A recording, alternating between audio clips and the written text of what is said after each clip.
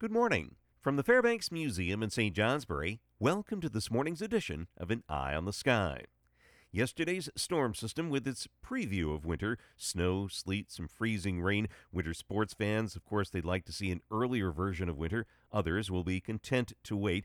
It has been relatively mild overnight, a little melting in places. However, temperatures near 32 have also left a few icy spots to contend with this morning, and a couple of rain showers during the overnight. This morning's map shows a broad but weak area of low pressure through central Quebec drifting east, its circulation helping a cold front to develop, extending west toward the northern shores of the Great Lakes.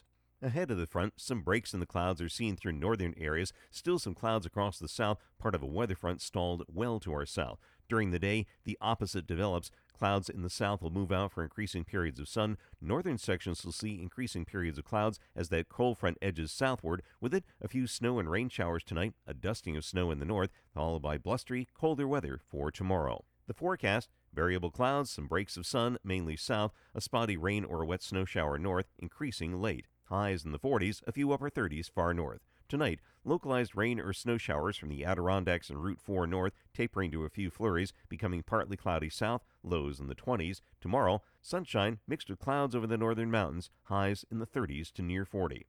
I'm meteorologist Mark Breen with An Eye on the Sky.